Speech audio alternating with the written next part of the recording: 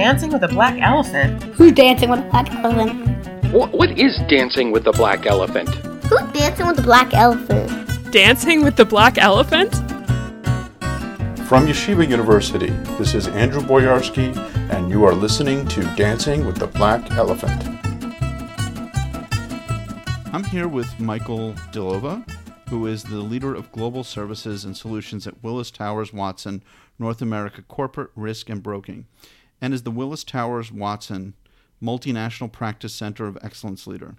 Based in New York, his primary responsibility is to manage the team of international practitioners who market and service global programs for Willis Towers Watson multinational clients. His other responsibilities include the development of international best practices, strategies for production, insurer relations, and market and industry intelligence. Michael has extensive experience in the international field in a variety of industry groups that include, but are not limited to, construction, manufacturing, financial institutions, hospitality, entertainment, chemicals, technology, non-governmental organizations, educational institutions, and pharmaceutical interests. His product line expertise encompasses global property, international liability, terrorism, political risk, and program management inclusive of captives. Michael earned a master's in business administration and finance from the Zicklin School of Business at Baruch College of the City University of New York. He also holds a Master of Arts in International Relations from St. John's University School of Arts and Sciences. Michael's professional affiliations include the Chatham House, the Business Council for International Understanding, and the Alumni Association of both St. John's University and CUNY. Michael is also recognized as a leading global power broker by Risk and Insurance magazine in both 2009 and 2015. He is also a faculty member in our Masters in Enterprise Risk Management here at the Cat School. And I want to thank you very much for joining the podcast, Michael. Thank you very much, Andrew. I appreciate it. But the charge given to risk managers working inside a company is to, as often stated, protect the balance sheet, the profit and loss statement. Is this still the case? Andrew, in many aspects, that's still the case.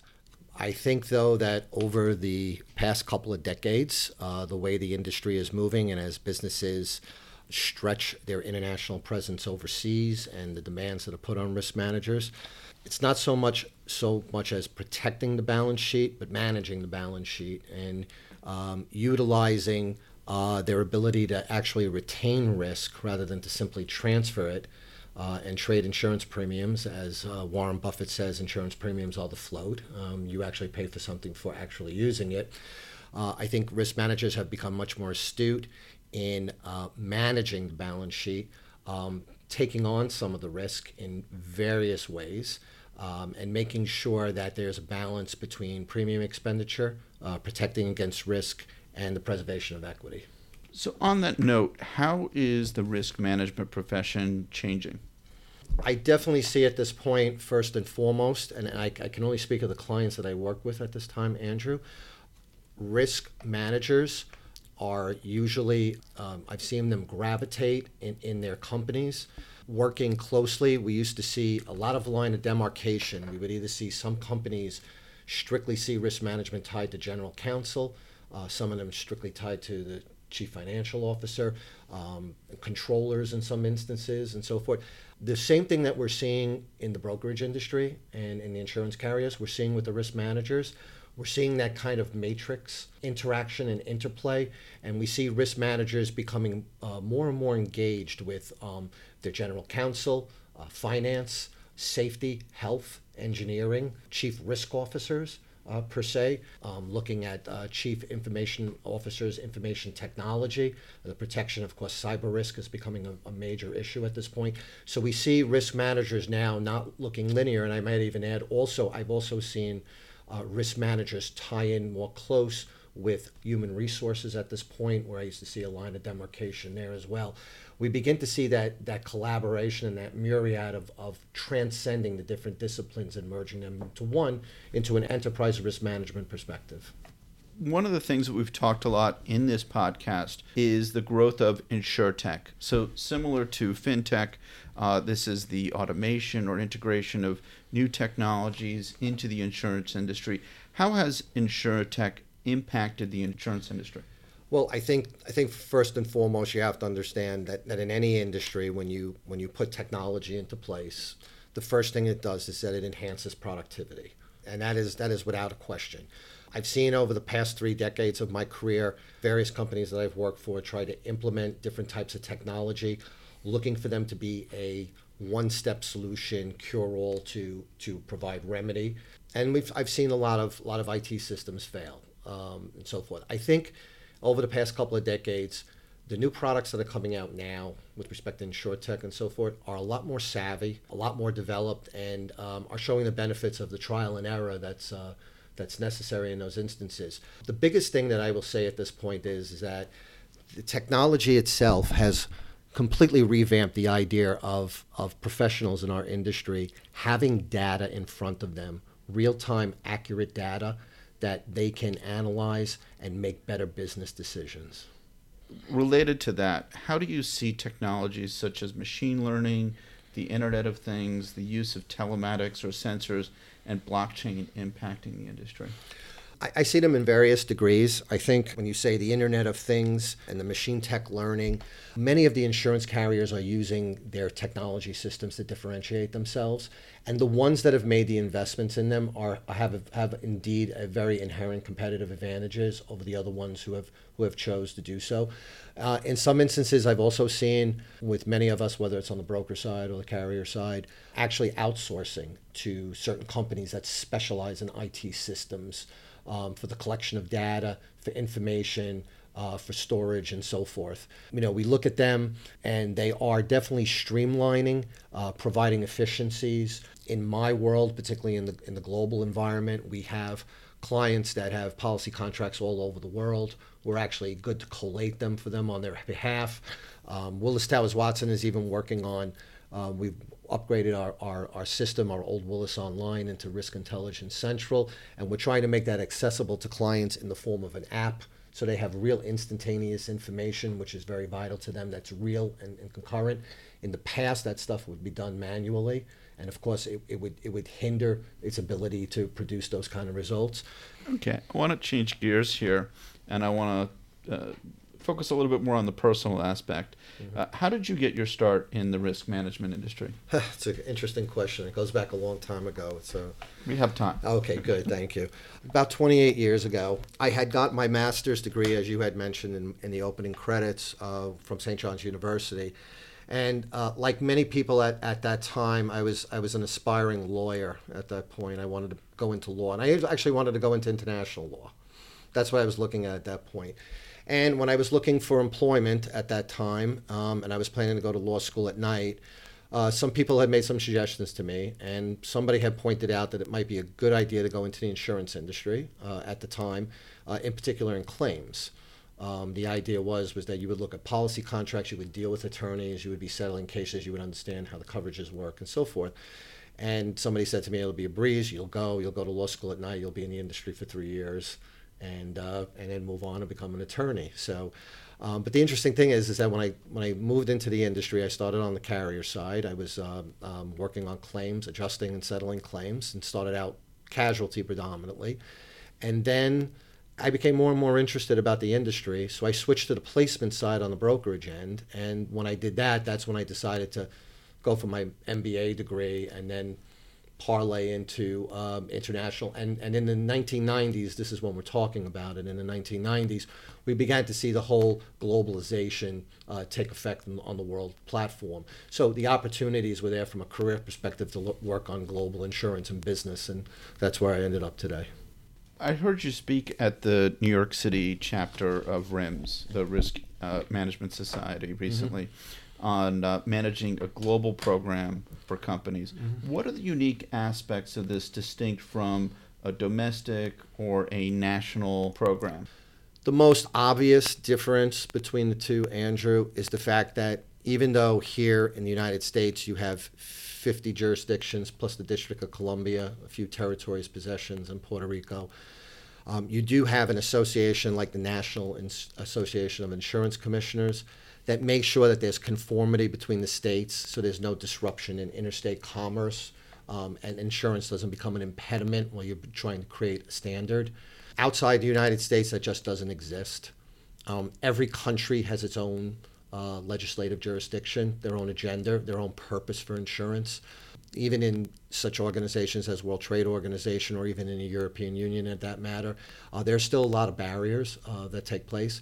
So one of the fundamental things is that managing global programs, whether they're property, casualty, or otherwise, you have this bicameral situation where you have to put two policies in place. One is a master policy where you want the full breadth and scope of coverage that you're looking for to resonate in all countries, irrespective of where the exposures are. And at the same time, you have to have those local integrated policies, which first and foremost must comply with local regulations, must be on paper that it's admitted in the jurisdictions, and then provide the type of coverages that might differentiate themselves from a master policy, but that they're apropos for the business practices of that jurisdiction, which brings into customary, legal, governmental, even sometimes religious situations that can all be ingredients on how the business practices are done in those countries. How have the recent political and economic changes impacted global programs? They've impacted them on a lot of bases. Number one, I'll say the top thing is political instability. You look at situations like in Venezuela at this point, whereas, as you spoke on my resume, political risk coverage comes into play. Situation in Syria, things of expropriation, these kinds of risk. Terrorism, of course, we've watched firsthand of the circumstances and the devastation that can occur with that. We've also seen in the business practices, for years we were pretty programmed with respect to the so-called sanctions. We knew for years that it was taboo to work in places like North Korea and Cuba and Iran and so forth. And, all through the 90s and the 2000s, we see the U.S. government, particularly the Department of Treasury, enact sanctions here and there. Sanctions have become more sophisticated, like in the case in Russia. We can certainly do business in Russia still. Sanctions now are more pinpointed at special interests at this point. So it behooves us to be very careful as to where the channels of business practices take place in that coverage. The other thing is that Brexit is putting the whole European Union on its ear at this point. We became very complacent in the industry, putting all of our freedom of services policies in the UK. Because it was very convenient. The policies were in English, it's a low tax base, and a common law jurisdiction in case of arbitration. We had expected, with the imminent departure of the UK from the EU, to find a single domicile to replace it and portabilize it. And the likely successor was always Ireland because of its similarities and its characteristics to the UK. But now we're finding that all of the insurance carriers have now decided to take unilateral positions at this point. AIG has now set up their European headquarters in Luxembourg. Chubb has done so in Paris. FM Global has set up shop in the Netherlands. And we just found out recently our friends at Zurich decided to use Spain as their domicile. So now all of a sudden freedom of services policies are not as easy conforming as we had anticipated and as we've lived with for a number of years. There's no homologation or unification of legislation within the European Union when it comes to insurance law, or is it really disparate according to each country? The European Union has what is known as the third directive, and that dealt with banking, finance, and insurance. And it said, as far as insurance was concerned, and this was all done in the late 90s with the Maastricht Treaty and so forth, and then the evolution of a single currency. The EU says very simply a single policy issued in a EU country is good and valid for all. But what's happening is that instead of the industry moving in unison, as you're anticipating at this point, each of the insurers now are taking it upon themselves to position themselves where they think it's best fit as far as that's concerned. Obviously, key drivers are the fact that they're looking for a low tax base, which is expected.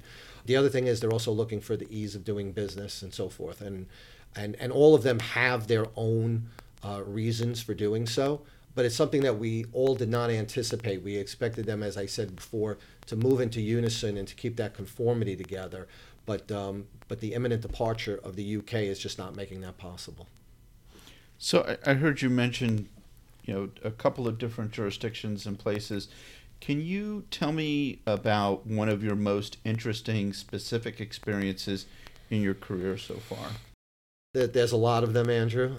If I had to choose one for this podcast, I would have to say it was definitely the very first time I ever visited China on a business trip. The interesting thing was I went back in 2004. It was my first excursion to Asia. So I had business in Bangkok, Thailand. Then we went to Hong Kong, which was completely dynamic. I have to say I was blown away by Hong Kong. The bicultural atmosphere that was there was fine. But then from Hong Kong, we flew into Guangzhou, China, in Guangdong province.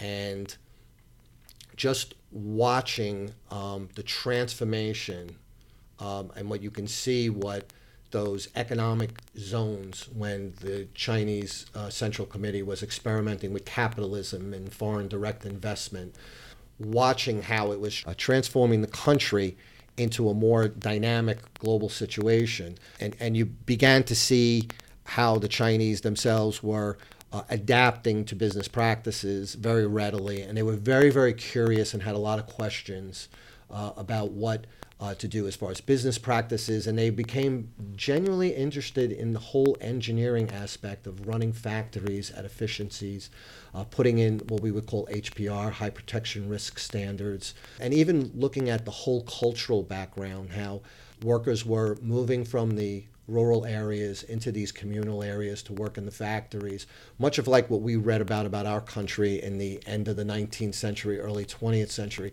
was taking place there. It was a real eye-opener at the time.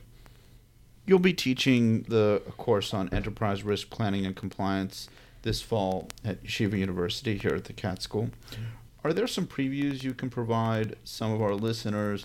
That includes some of our students. Will be actually hosting an orientation tomorrow, and also some of our prospective students in this program. Yeah, it's interesting. It kind of comes full circle. I look at it and it just reminds me of the days when I wanted to be a lawyer. There's so many legal and compliance issues and enactments at that point. I definitely think that the course is going to be very intense, and I think there's going to be a lot of debate. I think that we're going to be looking at the practices and in some instances questioning why they're taking place at that point. I think one of the big things that we'll probably have to implement in the course is, and to keep it up with the current times, is all the privacy issue that's being done at this point and all these standards. And again, irony is a good thing. At Willis Towers Watson, I just completed our training seminar on the whole GDPR and understand what is necessary to keep the privacy of information. And definitely, I think that comes in the forefront, and this is an evolving process. I think that everything that's taking place now with respect to cyber coverage and so forth. And I think, the course is going to lay a good background as to the methodology and why we have those kind of compliance practices in place, starting back. And then, you look at how Sarbanes-Oxley came into effect and how that kind of transformed the way business practices are. And, we may not get into it in the course, but I mean, it'll be an honorable mention to talk about Dodd-Frank. And of course, now there's a big push by this administration to repeal that. At that point, they feel that it was a little over the top. And I think that that's something that we'll discuss also in the course, is that when do you go too far with regulation? When does regulation find a right balance, that equilibrium of where it provides that social justice and it provides good standards and keeps business practices honest. But where does it get to the point where it's lax and it fails, and when it gets too burdensome and it becomes an impediment to business? What should people who are looking to enter the field know about the risk profession? What makes this industry an exciting one to work in? I think it's one of the best kept secrets. I can tell you that, Andrew. I think one of the things you have to understand is that I've been in this industry for 30 years, and when I came on as a kid, I watched a lot of people who were very established and they were in the industry. A lot of them were mentors, people I looked up to, worked with them, learned from them. I'm looking at my career now and I'm watching them sort of ride off in the sunset, having these illustrious careers, working 35, 40 years. You definitely have longevity here. I think if like anything else, you keep your skill sets up, it's fine. But I think the whole thing with insurance is that you couldn't get a better gamut of everything. When you think about it, you have exposure into finance, you have exposure into legal, You have exposure into engineering. You have exposure into all types of product lines, whether it be property, liability, cyber, D&O, so forth. You work with businesses in all industries, as was designated on my bio that you mentioned before. You look at different insurance programs. You work with different companies. You work with people. I'll say it, and it's a cliche, but it's still a people business. And your relationship and your reputation are tantamount to your longevity and success in this business as well. Knowing that people can rely on you and that you're dependable goes a great way. And I think when you put all those ingredients into place, you can become the consummate professional. And then, opportunities such as this, working with you here at the university, one of the things that I'm very, very big on in terms of just not my area of expertise is the development of young professionals too. I pride myself on that. I make sure that the people that work, that I recruit, the best and the brightest, and that they be given opportunities, that they're empowered, and they have it. And what I say to them all the time is that your career's in your own hands. You and I will map out how to get you from point A to point B. So, I think the opportunities are there. I think the insurance industry is constantly evolving. I think it's even evolving into a more sophisticated industry than it was 25, 30 years ago. And it remains to be seen. And like you said, the implementation of technology, revisions, innovation, I think it's all prevalent. I think there are a lot of good things to come, and people should be very enthusiastic about it. I really enjoyed talking with you today, and I want to thank you again for coming on the podcast. I appreciate it, Andrew. It was my pleasure. Thank you so much. We spoke with Michael Delova, who is the leader of global services and solutions at Willis Towers Watson North America Corporate Risk and Broking, and is the Willis Towers Watson Multinational Practice Center of Excellence leader. He is also a leading faculty member in the Enterprise Risk Management Master's Program in the Cat School at Yeshiva University. Find out more about our programs, including our MS in Enterprise Risk Management, at our website, www.yu.edu/KATZ or CATS. We would like to hear your feedback on our podcasts, so please send us any questions or comments to us at catspodcast, KATZPODCAST @yu.edu. Thanks for listening.